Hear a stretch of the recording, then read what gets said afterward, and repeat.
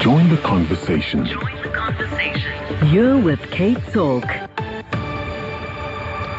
It is 10 minutes after 9 o'clock, and joining me now is the naked scientist, Dr. Chris Smith, who will answer all your science questions, even the wacky ones. Good morning, Chris. Hello, Saskia. Good morning. How are you? Yeah, not too bad, actually. I mean, we're in a pretty buoyant mood here in the UK because, of course, nearly one person in three has had their first dose of vaccine against coronavirus now, which is an amazing achievement. Very, very good reason to be enthusiastic.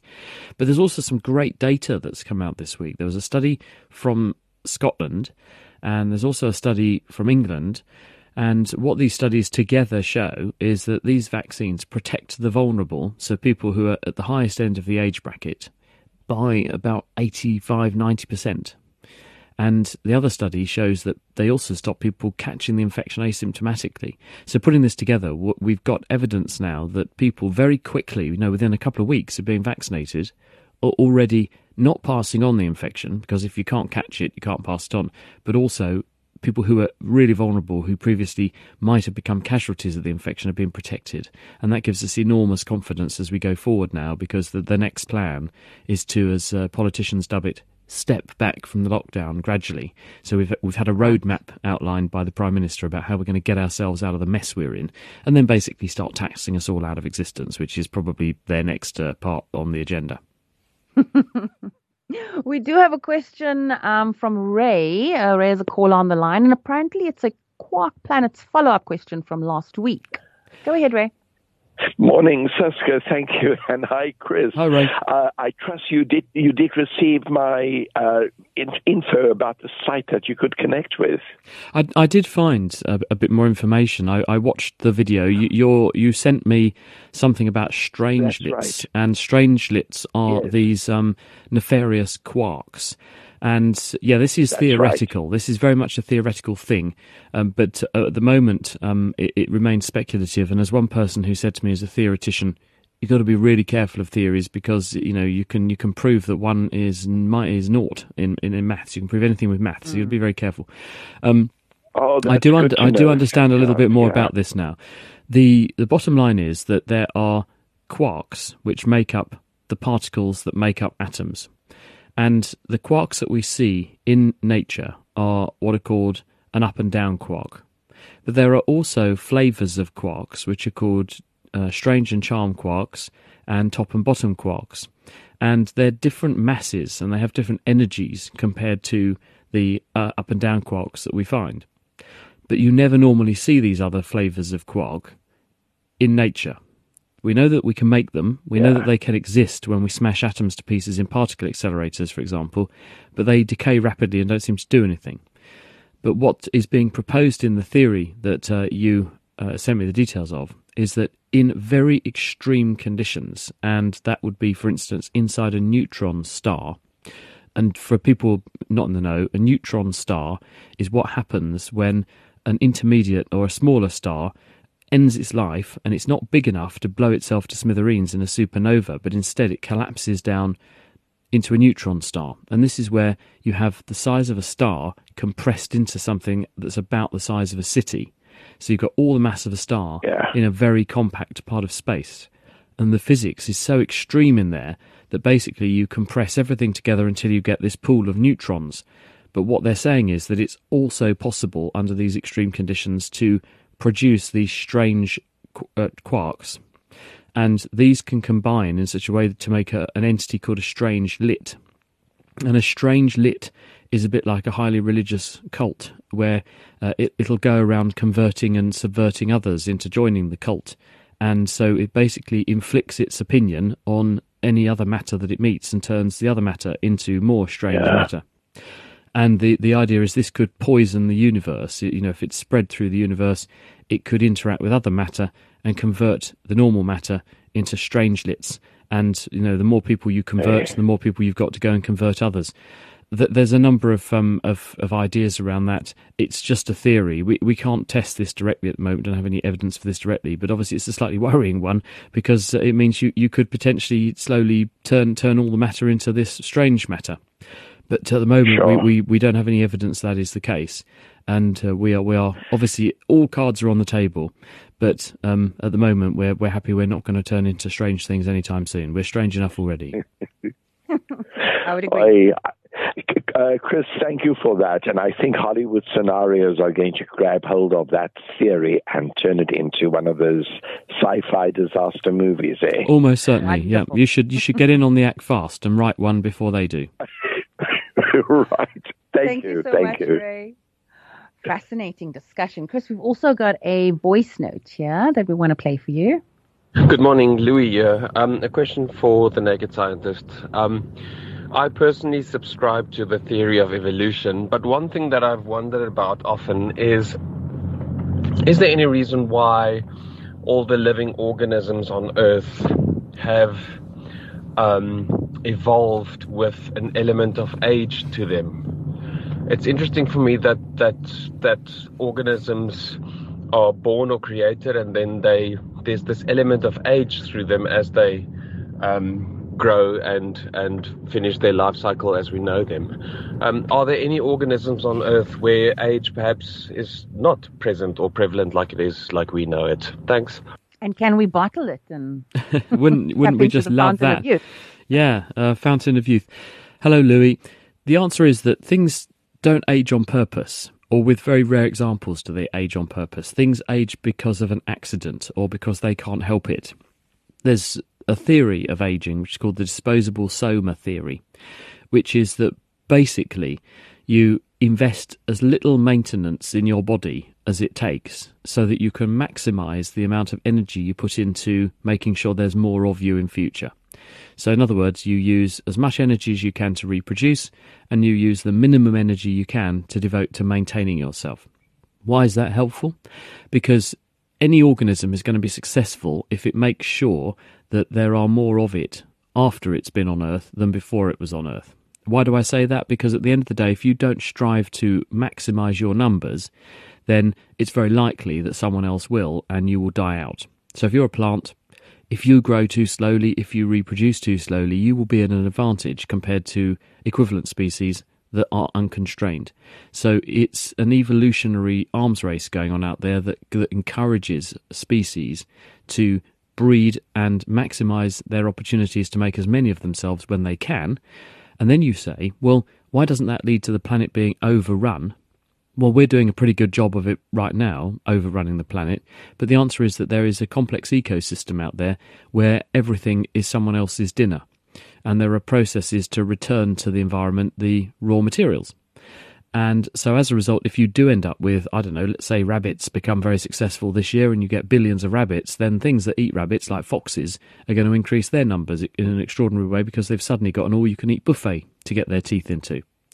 So things invest as much as they can in reproduction because what they want to pass on is their genetic information, and it's the genes that are the powerful thing.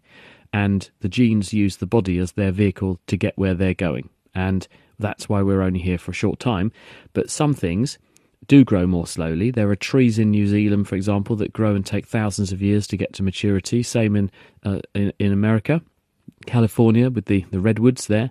There are fish in the sea like sharks that live for hundreds of years. People have used carbon dating to date the eyeballs of certain species of shark in the ocean, and they're 500 years old routinely. There are some mammals that live for a really long time as well. There are whales swimming around out there that people have found harpoon tips where people had tried to catch the whales from 100 plus years ago, and the whales are still very much here in evidence. So there are short-lived creatures, there are long-lived creatures, but all of them are united by the fact that they need to reproduce to ensure the survival of their species in the long run, and their body is investing as much as it can in reproduction and the minimum in maintenance, so we all clap out eventually, unfortunately. So then the short answer is there aren't any that actually just, live forever. No, there are very few species that do. Plants are very long-lived, and seagrasses, there are some seagrasses which have been on Earth for thousands and thousands of years because they basically keep on reproducing and spreading themselves. So they're not. It's a bit like the broom that has had 50 million new heads and 20 million new handles. Is it the same broom? Well, not really, because it's reproduced and spread and been replaced with different bits all over the time. But it's the same original species that caused the broom. So it's not. You can't really say it's been here for all that time. Yes. We are chatting to the Naked Scientist, Dr. Chris Smith, who's answering all your science questions. I've gone down a rabbit hole lately, Chris, because of flat Earth theory.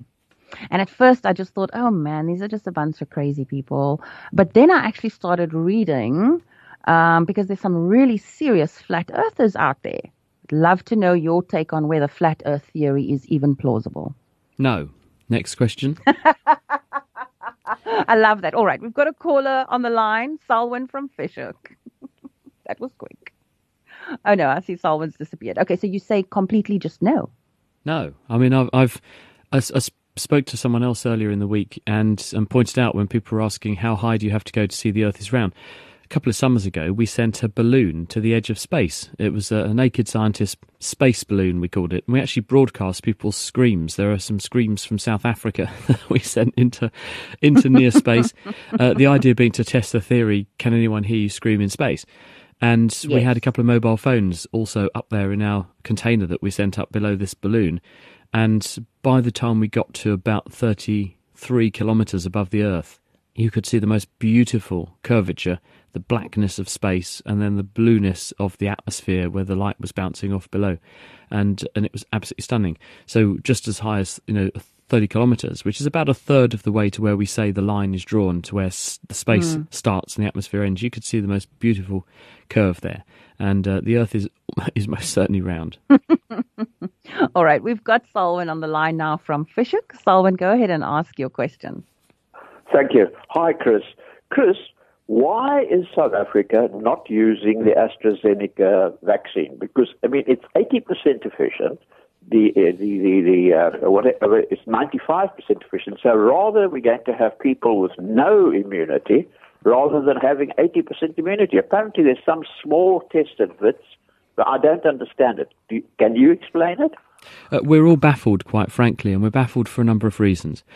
One reason put forward is that there is some evidence that the variant that emerged in South Africa and has spread across the country is less susceptible to the protection conferred by vaccination and also potentially vaccination from the AstraZeneca vaccine. But the study that you're referring to, done at the University of the Witwatersrand, looked at a very small number of people. And by that we mean, sub a couple of thousand. And the average age of a study subject was 31. And they couldn't therefore test whether or not it protected against severe disease, because no one in their study got severe disease. And what we're learning about these vaccines is that, yes, some people do slip through the net and they do still catch the virus when they are vaccinated. And that's always been the fact with vaccines. But what they almost certainly seem to do is to convert what would have been a lethal infection into a non-lethal infection.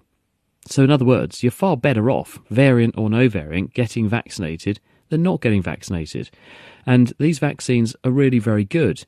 When you compare them to what we would happily and joyfully hold our arm out for a flu jab in terms of effectiveness, they're much better than a flu jab in terms of their performance at preventing the infection or even blocking the symptoms of the infection.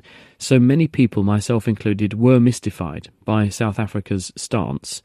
And also, we were dismayed by the fact that there are people all over the world who are crying out to get access to vaccines. And South Africa was sitting on a significant job lot of vaccine that has an expiry date on it. I don't know what has happened or transpired with those vaccines subsequently, but I do hope that they're being used, and if not in South Africa, then in some other needy part of the world so that they're not wasted before they expire. But no, we're all of the opinion it's a rather strange stance to have taken. We don't know why they've taken that stance. Maybe there's more data that have not been passed on and into the public domain. Perhaps that's the reason, or perhaps something else is at play and people just have made a bad call. We don't know, but we do hope it will be fixed soon. So do you think there is action happening that, they either will be used or will be used elsewhere? I'm sure that they could be used elsewhere. I hope that they will be used elsewhere. I hope, first and foremost, that they'll be used in South Africa, because that's where there's a lot of needy people. The vaccines are already there on the ground, and they could start going into people. And I'm convinced that this will actually help to prevent people getting severe disease. If they have these vaccines, you may still catch one of these variants, but I think that they will probably convert what would otherwise be very serious lethal disease into non-lethal disease, and that would be a good thing. Thank you so much, Solwyn. And thanks, Chris. Chris, on the WhatsApp line, it says a frivolous question. Why do the last couple of pieces of ice in your glass stick to the bottom when your drink is finished? Well, it depends on how long the ice has been in the drink, but the ice could be extremely cold. Water freezes at about 0. The ice is going to therefore be pulling water onto its surface while it remains below 0, and therefore freezing itself to anything that touches it. It's why if you take an ice cube out of the ice cube tray and hold it on your tongue, which you shouldn't do because it's painful, because the ice will freeze the water on your tongue onto the ice cube and stick it to your tongue. So if the ice has enough contact with the bottom of the glass and the ice is cold enough, then it could freeze itself onto the glass because it will freeze itself to the water that's there, or to the other ice cubes next door. Hence that lovely scene from Dumb and Dumber where the guy gets his tongue stuck to the ski lift. Exactly right. Never lick a metal pole when you go skiing, or never stick your tongue on the fridge door or something, because the freezer door, because you could stick, and it's very painful to get it off. Now people will say, hang on a minute, isn't ice at 0? And the answer is no, ice is not at 0. Ice can be at whatever temperature you make it below 0 when you cool it down. But when you put it into, say, a drink, then the temperature of the ice will rise to 0, but then it won't go any higher until all of the ice has melted. And this is called a phase change. So in other words, the ice puts all the energy that it's pulling out of the drink into melting itself and not allowing the temperature of the ice to rise above 0 until all the ice is gone. And that is the phase change. And that's why you can have ice when you finish your drink quickly. If you were to really quickly slurp down the drink, the ice could be at lower than 0, and therefore has the potential to freeze any water that it comes into contact with temporarily nearby. Fascinating. All right, I think we've got time for one more question on the WhatsApp line. How do you get rid of a gecko infestation? I have no idea. And I hope you're not going to kill them, because I really love them. I think they're so cute. It's all the hojas. Yeah, I love them. Me too. They're really cute. They're really, really cool to watch, because you can see how they sneak up on flies and things. If you just sit really still and watch them, you'll see them stalking, and they'll find a fly, and they'll keep an eye on it for a while, and then they just stick their tongue out and grab it. They're really cute. I love geckos, but I've no idea how you would get rid of an infestation of them. Get rid of all the flies, and they'll go where the food is normally the way to get rid of, or make any animal move, because they'll go where lunch is and where there's a good place to hide. So give them a place to hide and give them something to eat, and they'll probably leave. I keep them around because I don't like the spiders and all the hohos, so I try to encourage them. I mean, they're not going to harm you, and they're cute. So what's not to like? I'd have the geckos and let them eat the insects, so you get fewer insect infestations. Trade a gecko infestation for an insect infestation. You're with Cape Talk. It is 31 minutes after 9 o'clock, and you're listening to Cape Talk. My name is Saskia Falcon, super sub for Kino Cummings today, and we are chatting to the naked scientist, Dr. Chris Smith. In fact, we're wrapping up with Dr. Chris Smith. We've just got one voice note, Chris, that we'd like to play for you. Please, could you explain the PCR tests and the fact that they are so inaccurate when they're run too many times or something like that? I'd just like to really understand that more. Thank you. PCR stands for polymerase chain reaction. This was a technique that won the scientist Kary Mullis the Nobel Prize. He's died now. He died a couple of years ago. But basically the way it works and the insight that he had to invent it, he told me actually, because I interviewed him, he had this insight driving up to his cabin where he was going to spend the weekend. And he had to stop his car in the middle of a windy mountain road just to write down what he'd suddenly seen as a flash of inspiration in front of his eyes before it vanished from his mind. And he realised, because of work he'd been doing, making short pieces of genetic information in the laboratory, was if you have a chunk of genetic information, DNA in other words, and you have two smaller chunks, which are the mirror image of the information on that piece of DNA. So you've got a long piece, which is the thing you're interested in, and then two little pieces which flank an area that you're interested in. So there's a sequence that will stick onto the DNA because it's the mirror image of it. What you can do is add the body's natural enzymes that copy genetic information, and they will go backwards and forwards, a bit like a textile weaving mill, and they will actually weave multiple copies of the piece of genetic information between those two short sequences, and that's called amplifying a section of DNA. And when we do this test in the laboratory to detect diseases, what we do is take a swab from a person, for example. We extract the genetic information that's in the swab, which will include some human DNA, some bacterial DNA, and if an virus or another infection is there, some of the viral information. And then we extract just the genetic information to clean it up, add in some short pieces of artificial DNA that are like those flanking sequences that Carrie Mullis envisaged, and the enzyme that does the copying, and we make millions and millions of copies of the genetic information between those two. And then we use what's called a probe sequence, which is another piece of genetic information that is coloured, and when it docks with the thing that's being made, it makes a colour. And so once you've made enough of the thing that you're looking for, you get enough of a colour change that the machine can see that colour change, and it says, aha, this sequence is in there, therefore this person is infected with, or we can detect this part of the virus or whatever. Now, what's being referred to in terms of the number of cycles and so on, the PCR test is an excellent diagnostic tool and is extremely accurate, and it is the best diagnostic tool that we have to use in a range of different contexts and settings, and it's used all over the world for that reason. This is not a new thing just for coronavirus. We've been using this for 15 years or more in the laboratory to make these diagnostics. But what happens with any kind of test, no test is perfect, but with PCR tests, because they're so sensitive, they're very easy to contaminate. So if you're doing the work in a laboratory and you accidentally, because you've made other diagnoses in that laboratory, you could have some of the thing that's being copied knocking around, and that can contaminate your mixture, and that could give a false positive. And also, if you run these tests for long enough and you keep on asking it to copy genetic information, eventually the chemistry can begin to break down, and you just produce colours and light that has come because the chemicals are breaking down, not because you're making more genetic information. So there's a sweet spot up to a certain number of copies where it's very, very reliable, and beyond that point it becomes a bit less reliable. So we tend to put most of our confidence on making up to a certain number of copies, and we tend to disregard any positives after that number of copies. And it's called a CT value, or how many cycles the machine has gone through of making copies before we basically say it's a negative reaction.